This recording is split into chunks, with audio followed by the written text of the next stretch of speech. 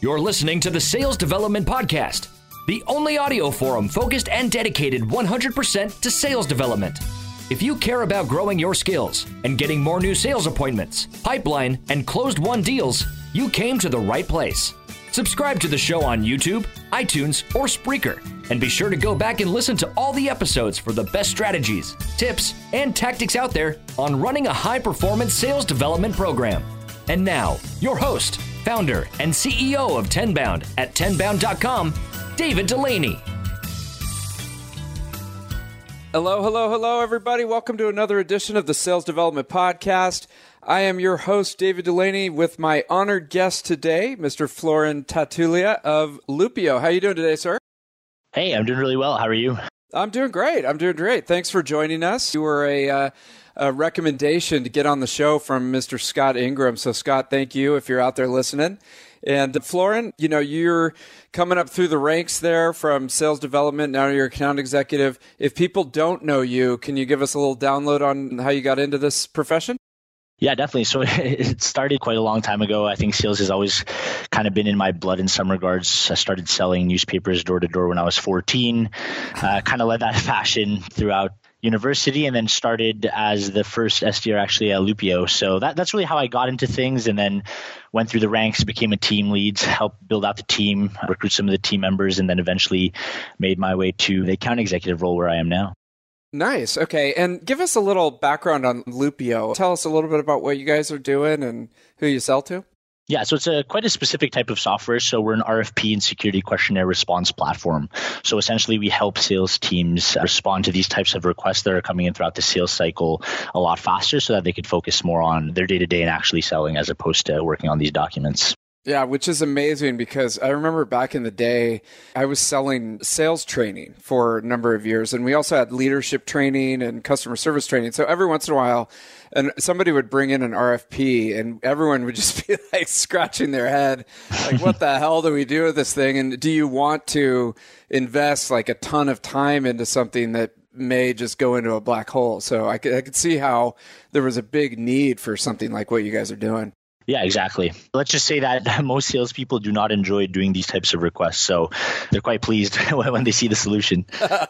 Definitely. Okay, cool. So that's what Lupio is working on. And then, Scott Ingram just released his book, The Secrets of the Top 1%, which you're actually featured in. So tell us about, how you got into your, getting to know Scott and what are some of the things that are pointed out in the book? Yeah. So it's actually kind of a funny story. Essentially, after my time as an SDR at Lupio, I noticed that a lot of the people that were actually hitting up Lupio weren't that great in terms of their outreach to our co-founders and our senior leadership team. They actually shared a lot of the outreach that SDRs gave to them for us to take back as feedback. So after my time as an SDR, I kind of reflected and said, okay, now that I'm moving on to this AE role, what have I actually learned in this time period and how can I help people with very tactical advice? So I feel like in this day and age, a lot of people talk about, mindset and more strategic kind of things, which is great advice. But what I thought was lacking was that technical advice. I'm an SDR today. It's great for me to have a great mindset, wake up early, do all this stuff. But what do I actually have to do when I get into the office to become one of the best? So I actually wrote 2 articles at the time, which without me really knowing got quite a bit of traction. And I through that process, got introduced to Scott Ingram, went on his Sales Success podcast. And then after that, he's quite an ambitious guy. So he reached out to me and a bunch of other people that were on the podcast and actually built out a book amazingly in about 5 months was the whole process for that book. It just came out yesterday. That's amazing. Yeah, I'm super excited. I got a copy here and excited to dive in. Now, this is really interesting because the mindset, is super important for the SDR because it's such a tough job. But when you look at tactical things, like tell us more about, are there 2 or 3 things that, you could think of that you came out of in your research that people could use? Yeah, so in the book, I actually go over quite a few things.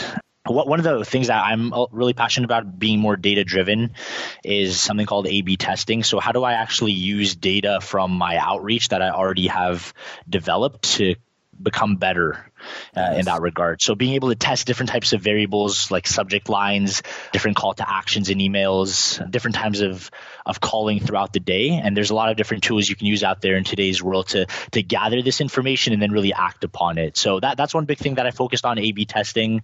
And then also just different methods around what kind of outreach should you do, what methods are best, whether it's cold calling, emails, videos, social selling, cadences I talk about quite a bit. So how many touch points should you actually have? What's optimal? What have I seen work for my research? When to call, different things like that.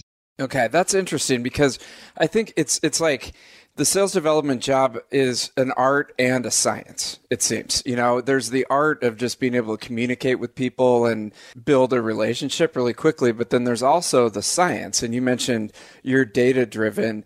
If someone's trying to dip their toes into this whole A/B testing and they have to do it by themselves, what are some ways that they can start doing that? Yeah, so I think there's a few factors that you can start A/B testing with quite simply. It obviously helps if you have different types of sales engagement tools. So for example, at Lupio, we use SalesLoft for a lot of our outreach, and that comes with different reporting type of capabilities, right?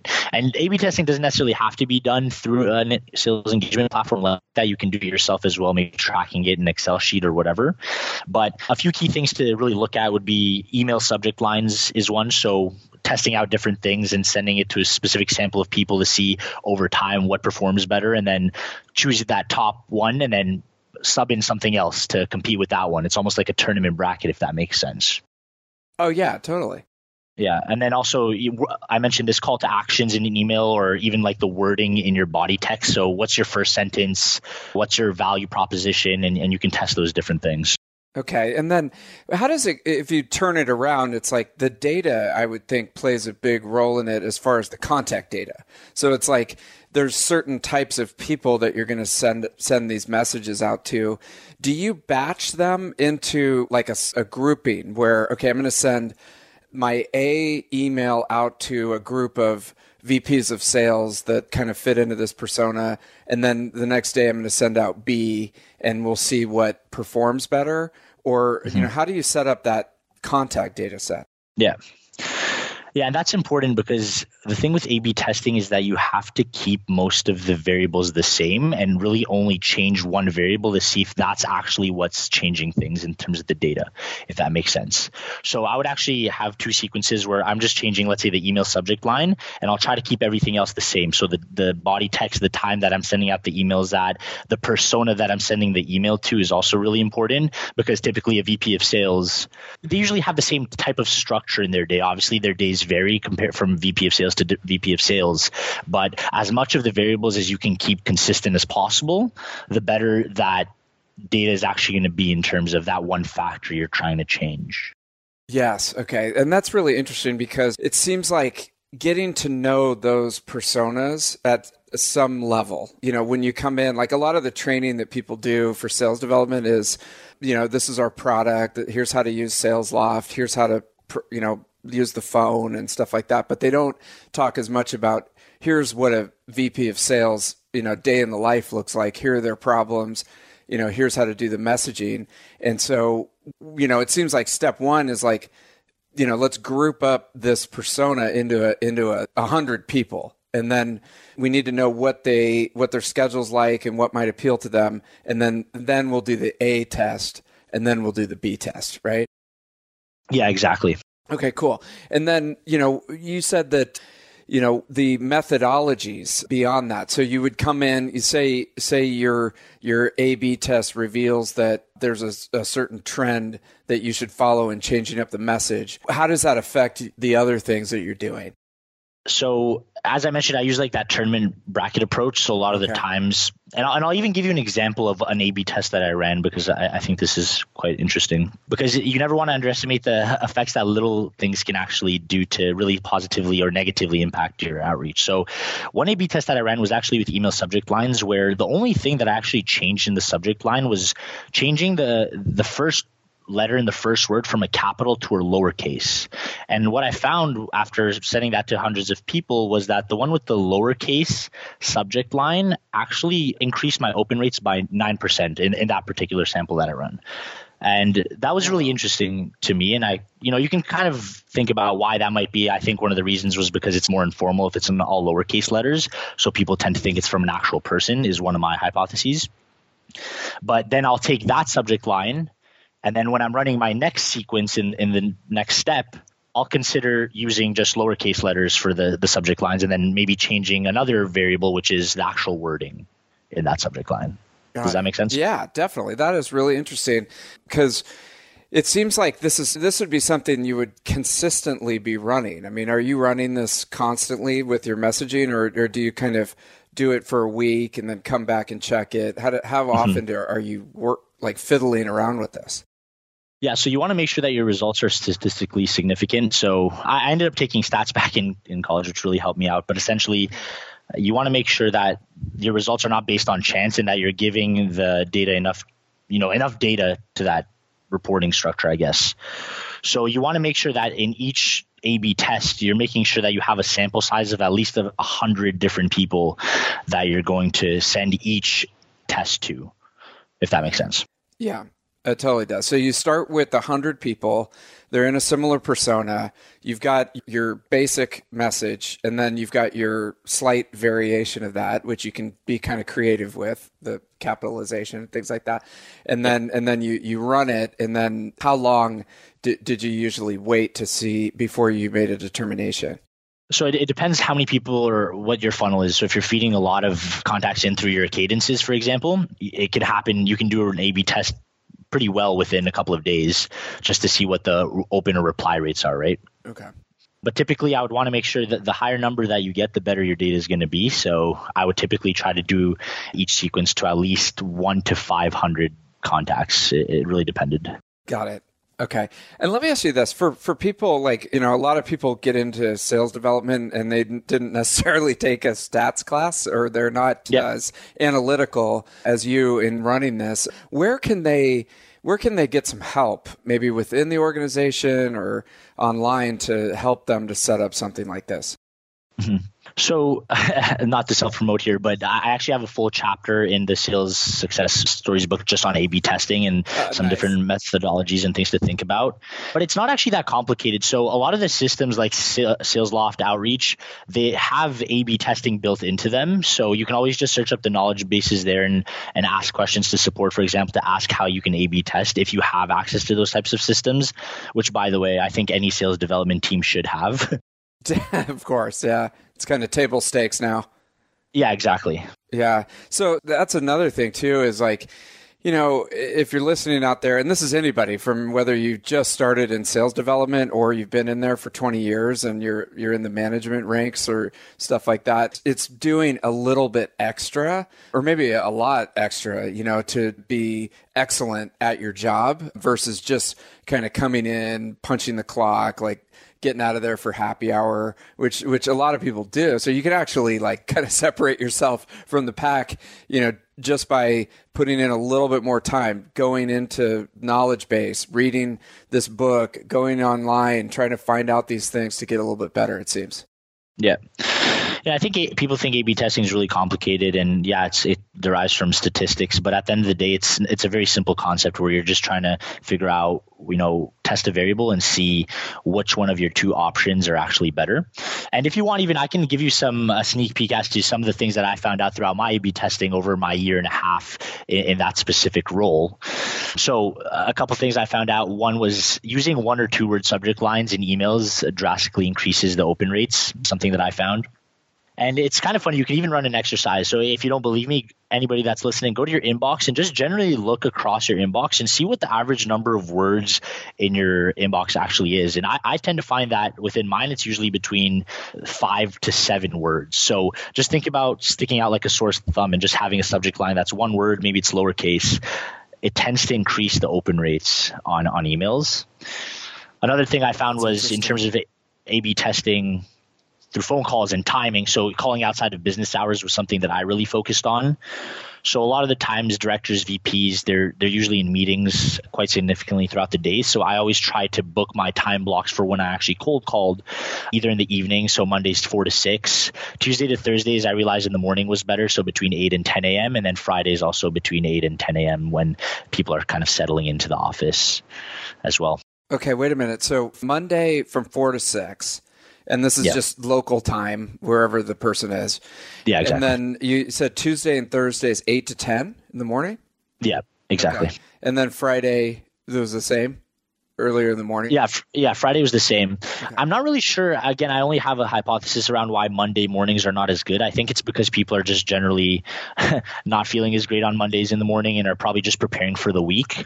That's just what my data found. And so for me, at the end of the day, you can listen to all this industry stuff and different reports, but I think it's important, and I encourage everyone to really use their own data for their industry and listen to the numbers, as opposed to just trying to come to some kind of a conclusion without data.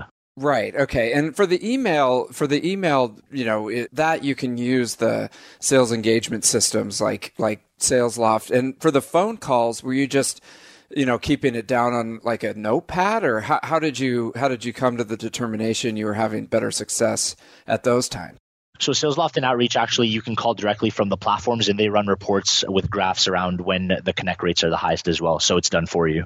Oh, okay, gotcha. Nice. Okay, so you can use that system to track that, and that's really interesting. What about Wednesdays and with the calls? So, did you mention Wednesdays? So yeah, pretty much Tuesday to Fridays, the best time was 8 to 10 a.m. and then also 4 to 6 p.m. when the workday is winding down was also the best. Okay, so it's just basically outside of hours. And again, you guys, this is interesting. Or anyone that's listening, he's mentioning. This is outside of the normal time when people are working. And so it's like, I'm just picking up from you that you're not a guy who like punches in zombies through the day and then you're out of there for happy hour. He's doing what it takes to be able to track this. Okay. Interesting. And you also reminded me on the email, the one word subject thing. I remember they did a big study of the political emails that went out a few years ago, and the highest open rate subject line was just the word "hi." and now it's funny because I go to my spam folder and there's like 27 emails where the subject line is "hi." So somebody already figured that out. So you guys got to change it up. Yeah, exactly. That's nice. Another big thing I talk about too, just changing it up and not being stuck on the success of one specific thing. This is something that I did over 1.5 years ago. This might not be relevant today, but the point is that use your own data, figure out what works now, and don't be stuck to that one method or that one specific subject line or time of day to call, because things are always evolving. So you need to really trust your data and not be stuck on certain things, because then you're just going to be left behind, right? And the mass tends to follow. So once the mass has kind of hit those different types of strategies, that's no longer going to work. And then that's when you can use the art side of sales to figure out, what's my next creative kind of outreach going to be. Okay. All right. And how did you, I'm just trying to figure out, in day-to-day life, how did you run these experiments? So would you come in and every day was kind of a blank slate? You check on your A/B test that you're working on, you're trying to make some determinations, and then you bring in the creativity. What was a day in the life like for you when you were doing this?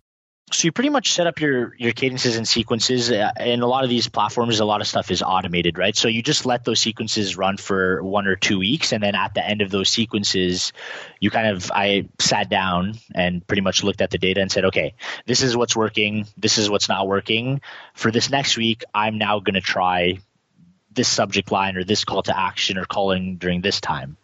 Because you want to make sure that you're testing as many different possibilities as possible to actually understand what is working best, right? So I would say day to day, it didn't change that much. It usually over a period of a couple of weeks, and then you make a call at the end of that test, and then try something new for the next 2 weeks. Got it. Okay. And then how do you keep yourself on track with running the project? Did you have a spreadsheet going of what was going on and where you were? Did you keep it in your head? Did you use Asana or something like that? How did you keep yourself accountable to the A/B testing?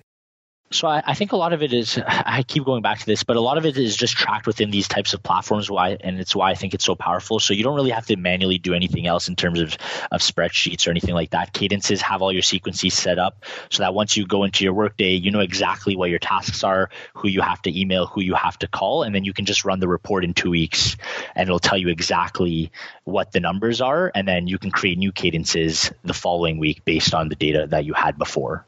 Yeah. And then the other big thing is just around time blocking in your calendar. So making sure that after the 2 weeks, for example, you actually have some time blocked off in your calendar where you know that that's your sacred time, where you're going to actually build out new cadences and be creative in terms of figuring out new email subject lines or new types of emails that you're actually going to write.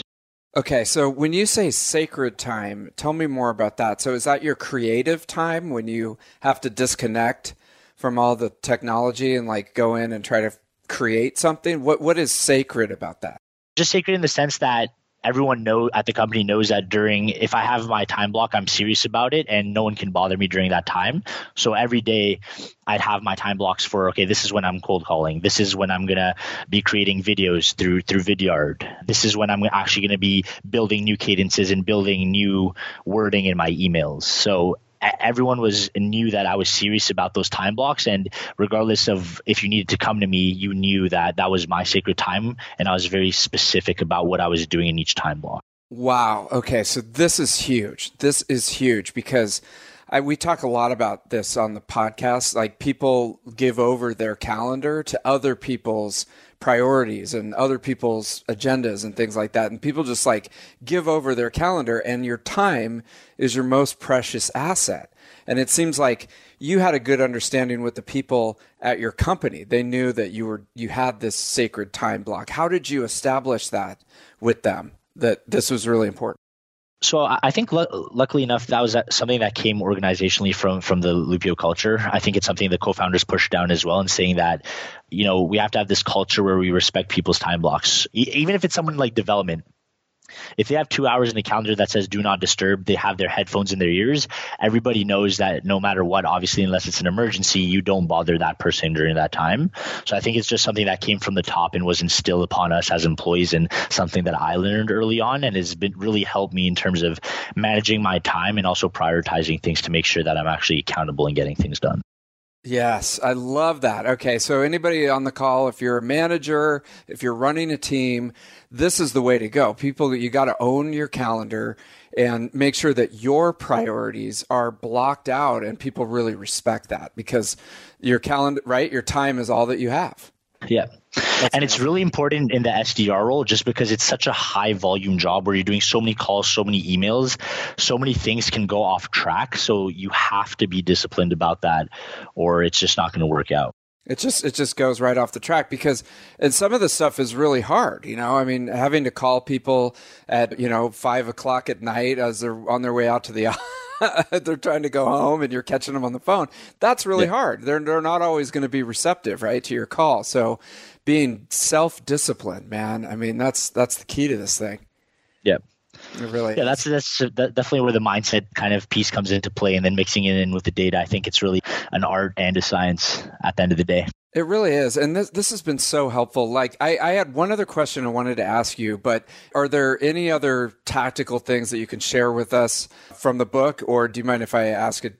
I had one other question I want to ask. Yeah, go ahead. Yeah. So, okay. So you did this job for, a year or so, and then you got promoted. How did you keep a positive mindset and keep yourself excited to come in and do the research, look at the reports, and get a little bit better every day while you were doing the job? Honestly, I think it comes from a bunch of different things. Some things are from within. I think another thing is just going back to the culture and the organization that I work for. I love all the coworkers I work with. They're all super smart and they inspire me every single day. I was lucky enough to be here and be really the first sales development rep, actually even sales hire. So having that co-founder support has been really helpful to me. I think another thing, just for myself, I came from a competitive sporting background. So I think it's just been instilled in me since I've been very young. I know it's not really great advice to give to other people saying, it comes from within, but I think you kind of need to find what you're passionate about. And the reality is that there's probably a lot of SDRs out there that are not actually passionate about this and are just doing it as you mentioned, for the paycheck or whatever that might be. So I encourage you to really think about what is something that you're passionate about. How can you wake up in the morning, say, not dreading going to work? That's something that I no longer have at all. So I think that's the main thing. Yeah, definitely. I mean, and so from a management perspective, it's like it's a recruiting thing. I mean, can you find people that get really excited about this and can bring that energy to the team? And then from an individual perspective, it's like, we always say, really do your due diligence before you get involved with a company or a product. And you're going to be there for 8 hours, 10 hours, 12 hours a day. So make sure that it's something you're excited about, or at least the people that you're getting involved with you're excited about, so that you can build that. So it's great advice. And even for managers, I think a big thing is don't just hire people because you need to fill the roles and you have a certain quota, not quota necessarily, but a certain number of people that have to have in seat. I think it's so important to pass on someone that maybe is a B plus, but that in the long term you need an A, and maybe you're going to sacrifice in the short term, but I can promise you that in the long term, I've just seen it from the experience that we've had here in the last 3 years, that it really does substantially impact the organization in the long term. Yeah, that's such a tough one because you need the appointments, you need the pipeline.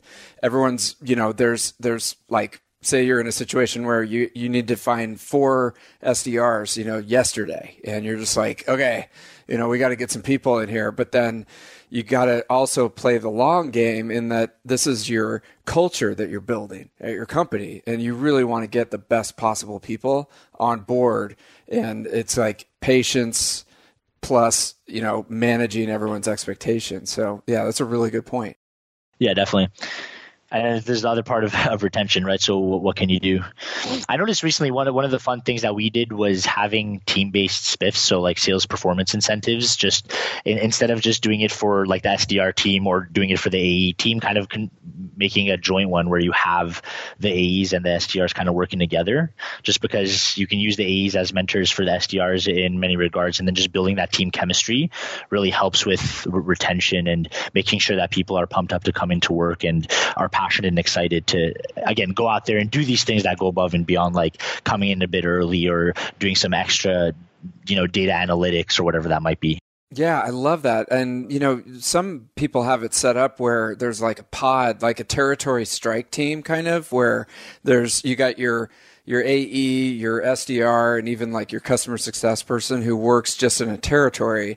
And it's like they're a really tight knit, pod. And, but I really like that idea about having joint, rewards for everybody, because we're all basically trying to go to the same thing. Why break it up into, these arbitrary departments? So. Yeah, exactly. Well, this is great. Florin, I just appreciate so much you taking the time. I want to make sure everybody knows what's the official name of the book that came out? So it's Sales Success Stories, Real Stories from Real Sellers. Nice. Okay. And so I'll put a link to that in the comments on the podcast, and be sure to check that out. And Florin, thanks again for coming on and sharing your wisdom with us on the Sales Development Podcast. Yeah, thanks so much, David. Have a great day. Thank you for listening to the Sales Development Podcast, the only audio forum 100% focused and dedicated to sales development, with your host, David Delaney. Please be sure to subscribe to the show on YouTube and take a moment to leave us a review on iTunes. Your support makes our show possible. If you are struggling with your sales development program, contact us at 10bound.com for a no-obligation exploratory call. Again, that's 10bound.com.